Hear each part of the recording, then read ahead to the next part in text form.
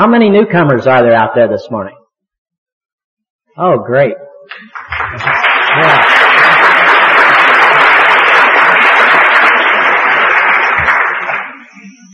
I'd like to extend a special welcome to all the newcomers. Just 2 years ago in Minneapolis, I was a newcomer, and I had just been discharged from the hospital, was newly sober and was still pretty foggy myself.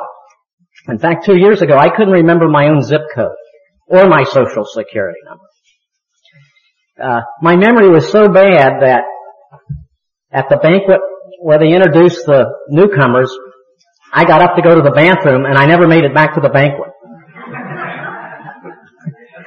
So I finally got to introduce myself last year in Savannah, and even that almost didn't happen because I got lost in a rainstorm driving from Atlanta to Savannah.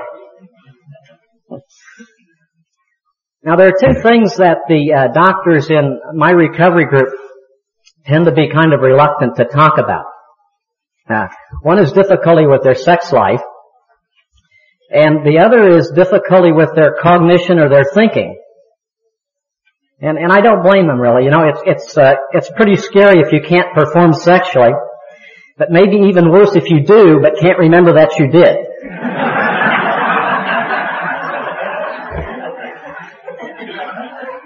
So I'll be talking this morning about some of the cognitive difficulties I've had related to alcohol, how they developed, how they were missed for many years by me and by others, how they were finally picked up, and thank God how they are finally going away. Yes, after some frightening years, I am happy to say finally emerging from the fog. And I think it's getting sunny out there too this morning. So, at any rate, I'll be reviewing some of the literature, and I would like to thank Ann Geller in New York for her help in that regard. So another name for this presentation might have been Cognitive Dysfunction in the Chronic Alcoholic, or What Happens When You Pickle Your Brain. Now all this starts like so many other things with the first drink. I sure remember mine. I was 17 and I had just graduated from high school, and I found a place where I could buy a case of Miller's High Life beer by saying it was for my boss. I was working as a delivery boy, and after I had purchased a couple of cases for my boss, I thought it only fitting that I buy one for myself. I remember chugging those first 3 beers like someone who had just crossed the Sahara Desert. I thereafter discovered Columbus, Ohio, and the rest of America all in one short evening. I then proceeded over the next 35 years to do exactly the very worst thing I could have done as far as my brain was concerned. I was one of those steady, almost everyday drinkers from the time I started till I finally got admitted to the program in La Jolla a little over 2 years ago. So the best way to be an alcoholic is to drink up a storm and go to the bottom real fast and get it all over with while you're still pretty young.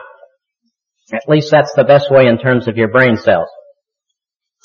I was lucky by some standards. I never got a ticket for drunken driving, and I never lost a job, and I never lost a wife. At least not one I can remember. I was just losing my mind.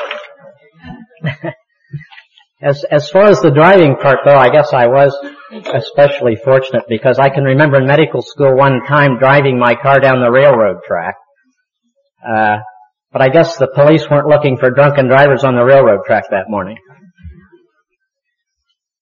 Or was I lucky after all? If I had gotten into more trouble way back in my 20s and had been sent to AA back in my college days instead of in my 50s, I probably would have avoided a lot of later trouble, particularly the cognitive trouble that I ended up having due to alcoholism. But instead, I continued to drink day in and day out, but I always ate well and took my B vitamins. And the only thing that topped my daily alcohol consumption was my degree of denial that I was an alcoholic. And I think even if I had realized I was an alcoholic, I never would have realized that I had any kind of brain impairment because, like so many of you out there, I was taught in medical school that the only people that got toxic brain damage due to alcoholism were those malnourished Skid Row drunks. And after all, I took plenty of thiamine. As many of you probably now know, there is ample evidence that you can get cognitive impairment as a direct effect of chronic alcohol use, even if you aren't malnourished or deficient in thiamine. Now, in looking back, my own symptoms started very insidiously. I think as far back as 20 years ago, but in reconstructing things, they certainly were well underway by 8 years ago. I started getting lost in my car. Now, Los Angeles is a big place and people are always getting lost on the freeway, so I just chalked that up to being tired and overworked, and my friends would say, well, we get lost on the freeway too now and then, so they didn't help any. But it got worse and worse. I started to forget things. First simple things like my glasses or my office keys. But after all, I was pretty busy and taking care of a lot of schizophrenic patients, so that got excused too. I had to take more and more notes to remember things, and I seemed to be tape recording more and more lectures and playing those tapes 2 or 3 times to get things straight. And then I began to find it hard to organize things, especially my files, but don't all busy doctors have that problem? So my secretary and my social worker and my wife, who's a psychiatric nurse, seem to be doing more and more, and I seem to be doing less and less. Then I remember having difficulty planning things in advance, and I had a lot of trouble managing my time. I want to emphasize that one. I just couldn't seem to get places on time. It was as if I couldn't see the forest for the trees and couldn't even keep track of the trees very well. Everything seemed to take longer and longer, and more and more of the time I'd find that I was sitting behind a piled-up desk at the end of the day, kind of bewildered and wondering why the day had passed so fast and how I'd gotten so little done, especially paperwork. You know how all that paperwork piles up? But after all, maybe I was just burned out. I was seeing all my patients, but not as many. But, you know, there was a doctor glut in California, and the big corporations were taking over all the patients anyway. And all this was very depressing. So I did what every self-respecting psychiatrist is supposed to do when depressed. I went to one of my colleagues, a psychiatrist and psychopharmacologist on the faculty at UCLA, for a consultation. So I told him I wasn't getting much done, and he asked me if I was having difficulty concentrating. I said yes. He asked me if I was having difficulty with my memory. I said yes. He asked me if I was sad, and I said yes. I know I must have looked pretty sad. He then asked me well, he didn't ask me very much about alcohol, so I didn't tell him very much. After all, I was drinking just a fifth of wine or so a day, and was still taking plenty of vitamins. This was in 1978, and I was still in full-fledged denial, and didn't know yet what was going on, and he didn't either. But maybe I didn't tell him enough. So I got diagnosed as having a primary depression or a primary affective disorder. An easy mistake to make, but a costly one for the patient, because the alcoholism and the thinking problem gets ignored. I will say more in a minute or two how to pick up the memory difficulty by adding a couple of simple things to your mental status. Most of us don't know how to pick up memory difficulty. But first I want to tell you what happened over the next 6 years. I was treated very vigorously for depression, and for the most part just got worse. But I did follow medical advice. I took all the pills he prescribed. Tricyclics, just about every one in the book, and 2 or 3 different kinds of monoamine oxidase inhibitors, both alone and in combination with the tricyclics. and a little Valium for my agitation, and a little Serax and a little Dalmane to help me sleep. Later they gave me Xanax because they were advertising that for depression too, and by that time I had tried just about everything else. I didn't argue, I just took the stuff in rather enormous doses and washed it all down with my wine every night at dinner. It took at least a fifth or so of wine to wash down all those pills. And besides, that anticholinergic stuff really makes your mouth dry.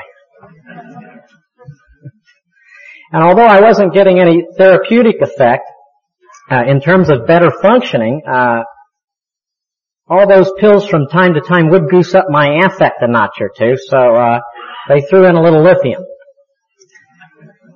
So much, in fact, that I ended up in the hospital with lithium toxicity. Well, more time passed, and I became less and less able to handle my practice. So I thought, well, maybe I'll just get a part-time job. So one day after getting lost 3 times on the way to his office, I showed up about 30 minutes late at the door of a friend of mine who was the medical director of a chemical dependency unit. I had heard he needed a part-time psychiatrist.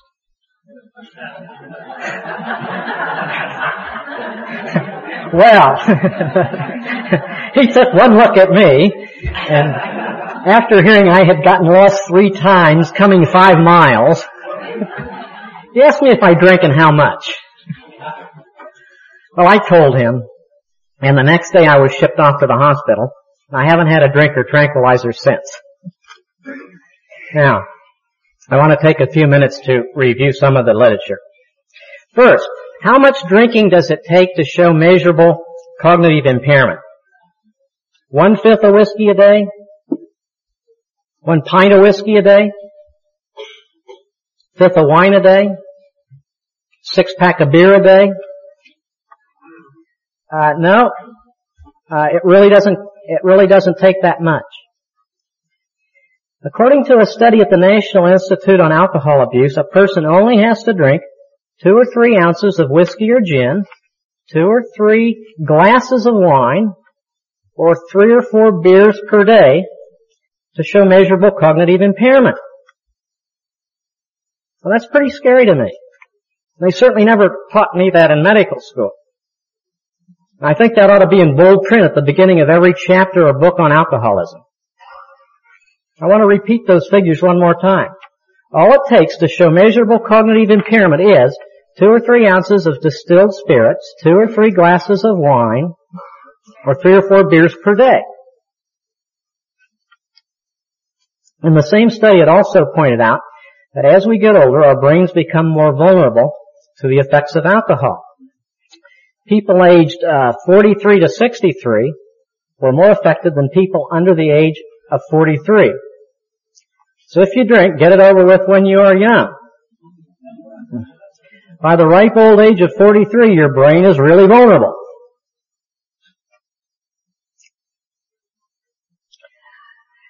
How many of you out there are recovering alcoholics? I've been good company. How many of you think you showed cognitive impairment at, say, about 30 days of sobriety? Pretty aware group. One of the problems with all this, of course, is that a lot of us tend to deny that we have cognitive impairment, or we just don't know about it.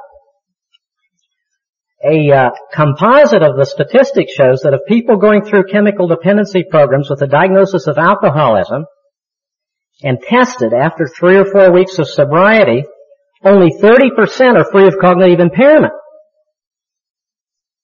60% have some impairment, and 10% have a lot of impairment. So what I'm talking about is not some kind of rare bird. Most of you, judging by the show of hands, have had it.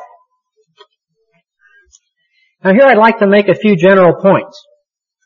First, the degree of damage is like a continuum, with the minor impairment is seen in social drinkers at one end of the scale, and the very severe changes as seen in Korsakoff patients at the other end of the scale. Second, The same kind of changes that occur in alcoholism occur in normal aging, which explains why older alcoholics have a kind of double jeopardy for cognitive impairment. There are one or two subtle differences, though. Notably, alcoholics seem to become more impaired in the area of verbal memory than do the normal aging. But for the most part, the kinds of changes are pretty much the same. Third, despite rather widespread belief to the contrary, no other abused chemical accounts for this kind of subacute or chronic brain impairment.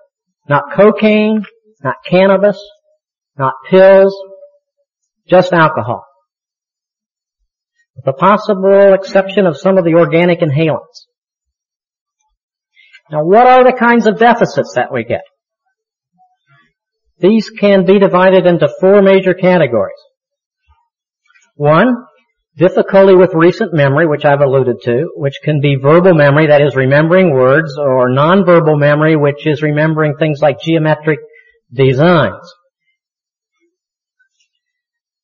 Two, difficulty with visual spatial reconstruction of the environment. Now that has to do with things like picking out the part of a picture that is missing, and probably explains why so many alcoholics have trouble with geographical navigation and directions. Three, difficulty with problem solving. This has to do with assessing a problem and coming up with an answer, especially when two or more pieces of information have to be synthesized, or when solving the problem requires much abstract thinking. Four, difficulty changing sex. That is, difficulty adjusting or responding to changing rules or changing circumstances. This is the most sensitive, and the one where even social drinkers have impairment. As an example, I want to tell you about a simple problem I had a hard time trying to solve when I was about 6 months into my sobriety. I had been taken to the Doctors in Recovery meeting in Manhattan Beach, which meets in an office right on Pacific Coast Highway, a pretty major thoroughfare. And knowing that I'd want to come back to the meeting, I picked up a card with the address on it when I left. So you might say, well, what was the problem? I had the street address, and I knew how to get to Pacific Coast Highway in Manhattan Beach. Well, that's what I said to myself a few weeks later when I set out to find the building again. First of all, I forgot which side of the street the building was on, a typical visual spatial problem. And second, I forgot the card with the address on it.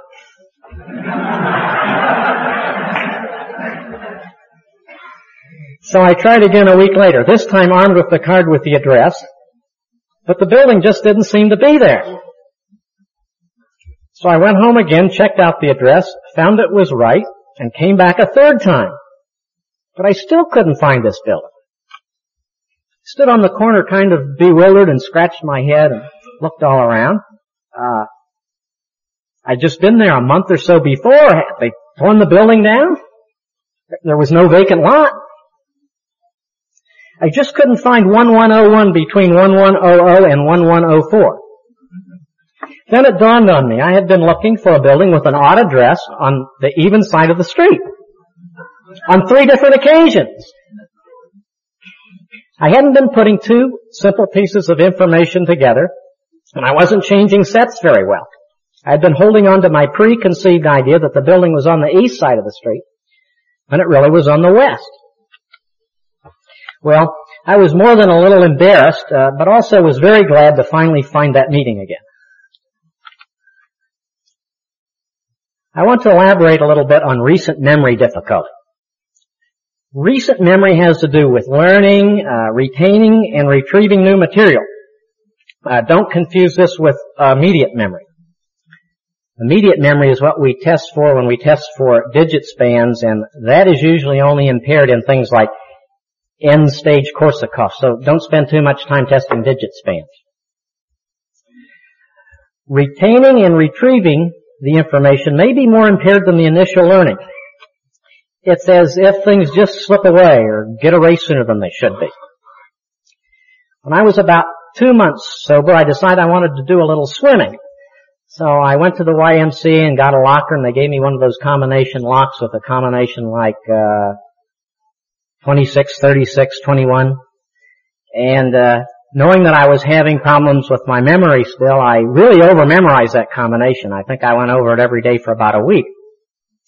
And that worked pretty well, and I went to the Y several times a week, and I didn't have any trouble with the combination. Until several months later, I left town for a week. I didn't use the locker. And then when I came back, I just couldn't remember that combination. It was kind of like there was a big sieve in my brain somewhere with gaping holes in it, and pieces of information that could stick just seemed to get washed into oblivion. Now, the part of the human brain most concerned with memory is the hippocampus, a structure on the medial side of the temporal lobes. There are circuits involved too, like the limbic circuit, which, by the way, also has a lot to do with affect and mood. But just remember the hippocampus for now. If the temporal lobes and hippocampi are removed, there is no longer any capacity for recent memory. There is a famous patient by the name of Henry M., who some years ago had a bilateral temporal lobectomy, which cured his temporal lobe seizures just fine, but it left him without any recent memory. And he could no longer remember anything for more than about a minute or two, even though his IQ was about 125, because he didn't have any more hippocampi. At least they didn't have to worry about Henry remembering the test questions when they repeated the questions. And that is pretty much what we see in severe Korsakoff patients. They just don't have any recent memory. So to a lesser degree, recent memory is impaired in alcoholics who don't have full-blown Korsakoffs. I'd like to say a few things about two kinds of memory, episodic memory and semantic memory. Now, episodic memory is memory for generalities, memory for how to do it. And most alcoholics do pretty well on episodic memory. The other kind of memory is semantic memory. And semantic memory is memory for detail. And most of us don't do so well on that. Typically, patients with an alcoholic brain syndrome or alcoholic cognitive impairment will have kind of a flat, hazy memory for detail. They won't be able to tell you much about a golf game that they played or a tennis game. They may remember that they played the game or that they won, but they won't be able to remember all the details like so many normies can. So here I want to talk for a minute or two about a good test that measures memory. As I mentioned before, most of us don't have that in our mental status. The best most of us do is ask the patient to remember 3 objects after 3 minutes, and that's not so good because you can have pretty severe impairment and still remember 3 objects.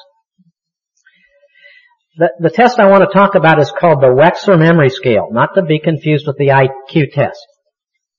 Now, the Wechsler Memory Scale is a fairly simple test that has been around for about 40 years that can be administered in about 20 or 30 minutes. And I want to talk about one part of that test, which any of you can do in 5 or 10 minutes and incorporate as part of your bedside mental status examination.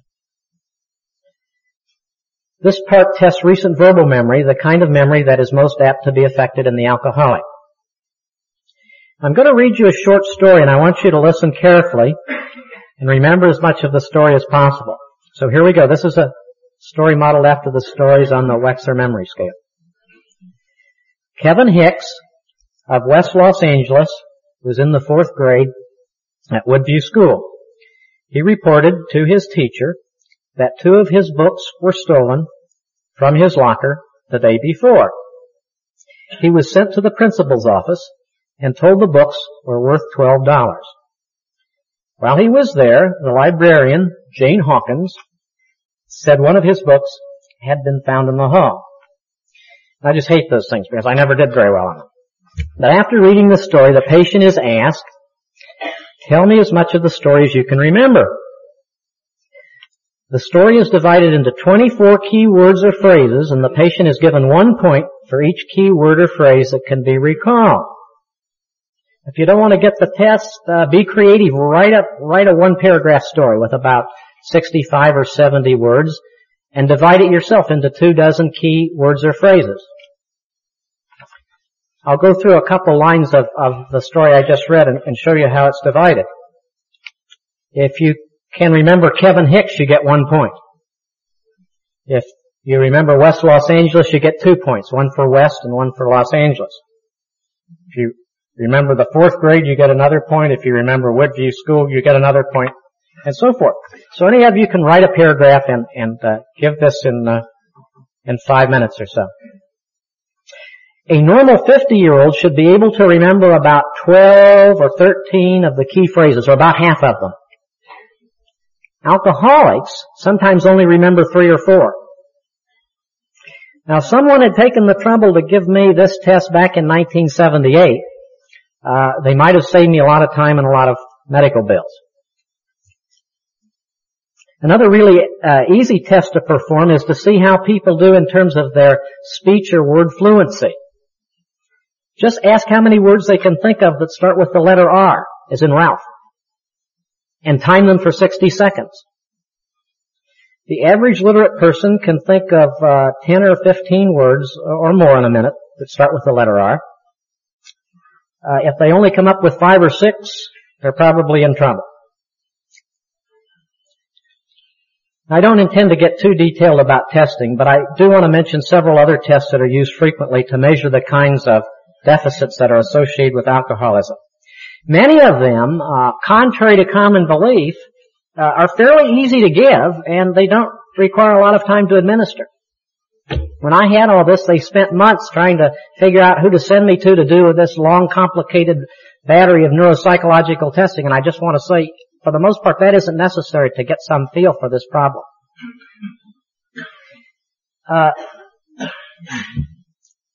First is the Shipley Institute of Living Test, sometimes just called the Shipley-Hartford. This is like a poor man's Wechsler IQ test. Unlike the WAIS, or the Wechsler Adult Intelligence Scale, it doesn't take a psychologist to administer. A 2-page test. There's 40 vocabulary questions on one side and 20 abstraction questions on the other side. And it can be filled out by the patient in a half hour. Alcoholics usually do all right on the vocabulary, but they fall down on the abstractions. Next is the WAIS itself.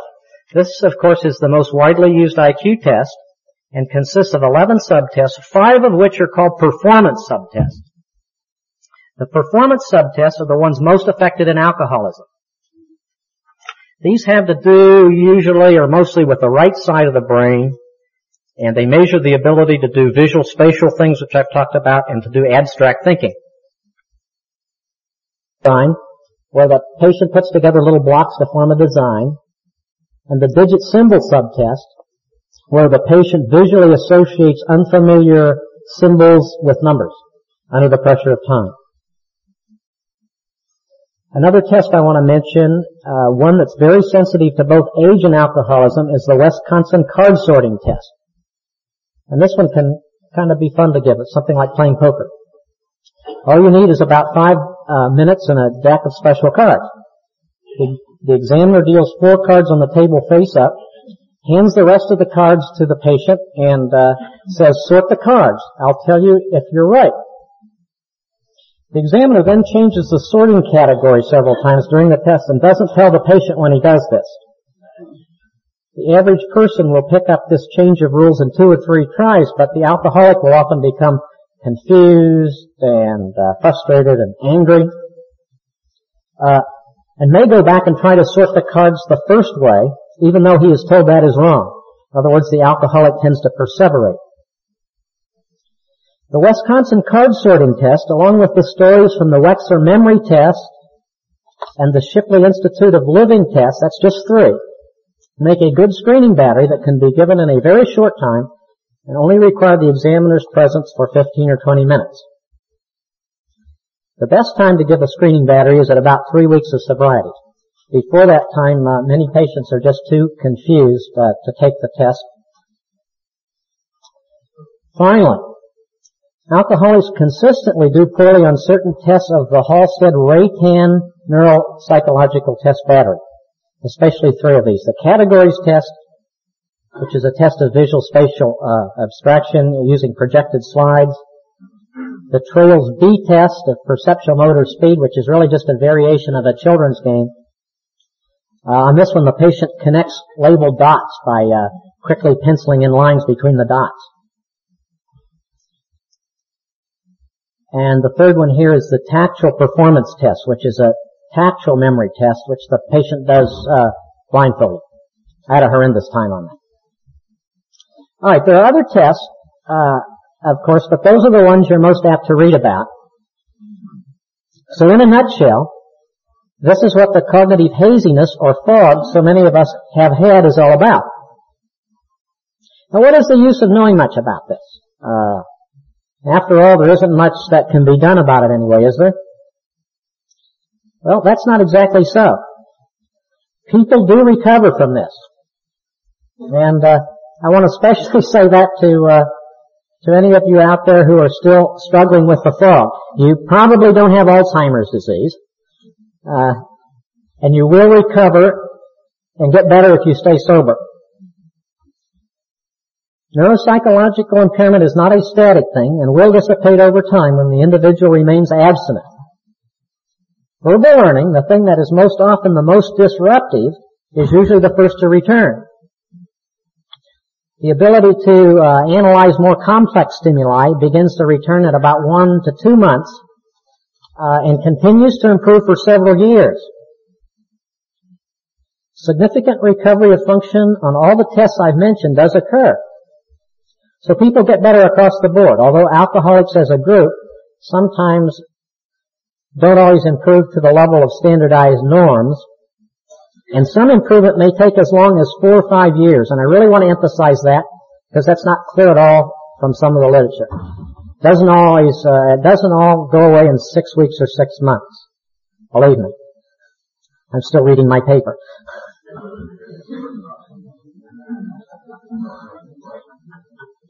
Some of the earlier confusion in the literature about whether or not alcoholics recover from cognitive deficits was probably because populations were studied which did not clearly delineate alcoholics who had slipped or relapsed from those who remained abstinent. And there's still paucity of long-term follow-up studies. I think more long-term studies will show an even more encouraging picture, especially in the area of some of the visual spatial deficits that seem to persist in certain people for over 5 years. There are a number of studies that now report that practice or retraining accelerates the natural course of recovery, and I think that's very encouraging. When practice was directly measured, sizable performance improvements occurred, even in those tasks which were not recovering spontaneously.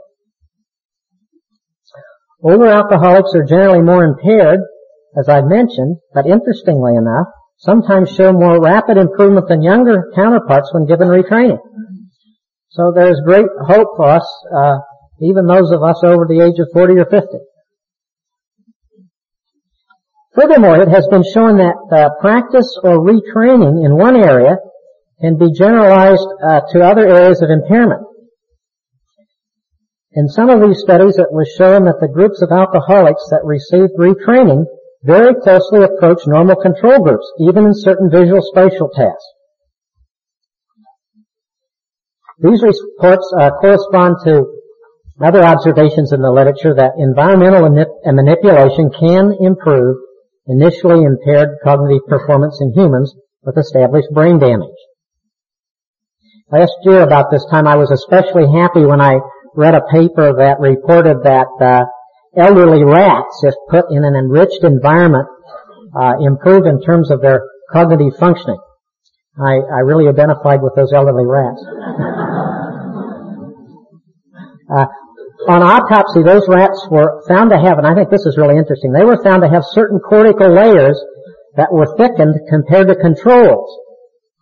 So even if the neurons don't grow back, the dendritic connections will proliferate with appropriate stimulus. So if you have this, don't vegetate. Practice will improve your functioning, along with time and sobriety. The knowledge of this process, along with the knowledge that cognitively impaired people often do less well in recovery, will, I hope, prompt more attention to the fact that with special help, these people will recover. And perhaps many of these people in treatment programs are just labeled as unmotivated or not ready to stop drinking. And maybe a more correct labeling would be cognitively impaired and in need of special help. You really need to go slow with these people. There is certainly a need for more widespread recognition of the problem and more widespread use of some of the relatively simple screening tests at the end of about 3 weeks of sobriety. It is not always obvious without the tests, particularly in professionals and well-educated people. They can seem perfectly okay and come up with pretty sizable and surprising deficits. So a few words about treatment and management. The most important part of treatment, of course, is to help the patient stay sober. People just don't get better if they continue drinking. In fact, they get worse. And as I don't have to tell you, there's no better program than AA to help people with that. Slogans like, don't drink, the first drink will get you drunk, keep things simple and take one day at a time, were tailor-made for people with cognitive impairment. It's kept me going for 2 years. It's no accident that it's a custom in AA to say your name each time you get up to speak.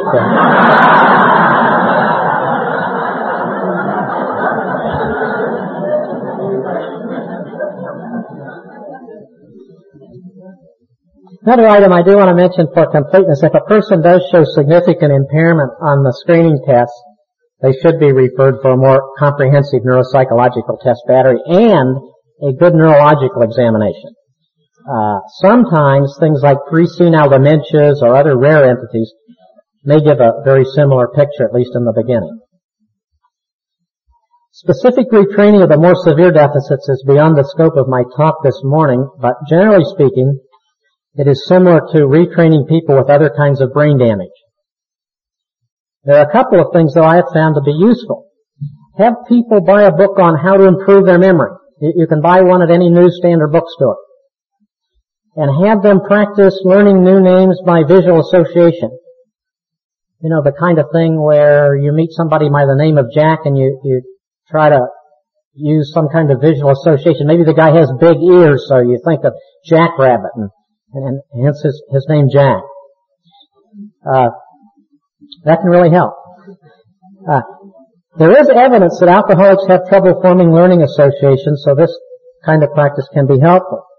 Or have people write papers or short compositions. That helps them practice organizing their thoughts and helps them practice retrieving words.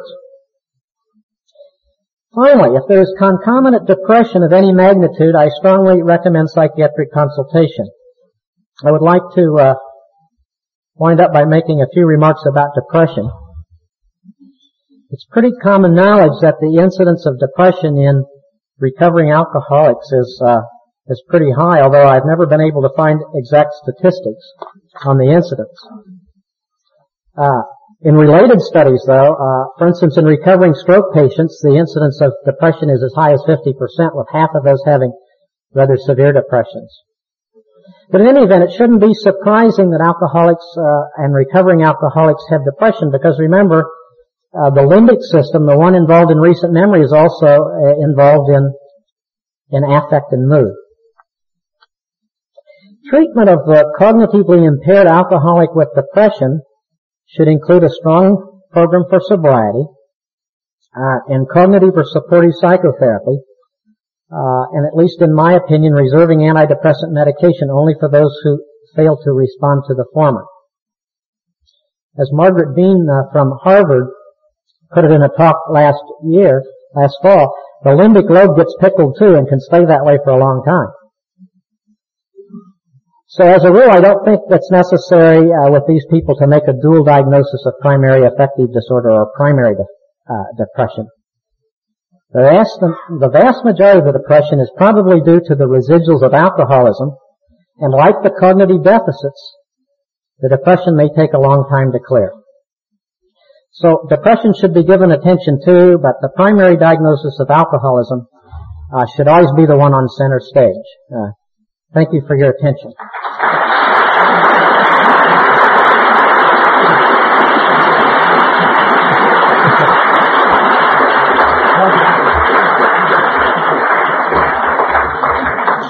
Thank you, Dr. Wilson. Well, that explains a lot to me. I remember when I was having trouble finding the index cards, I wrote everything on.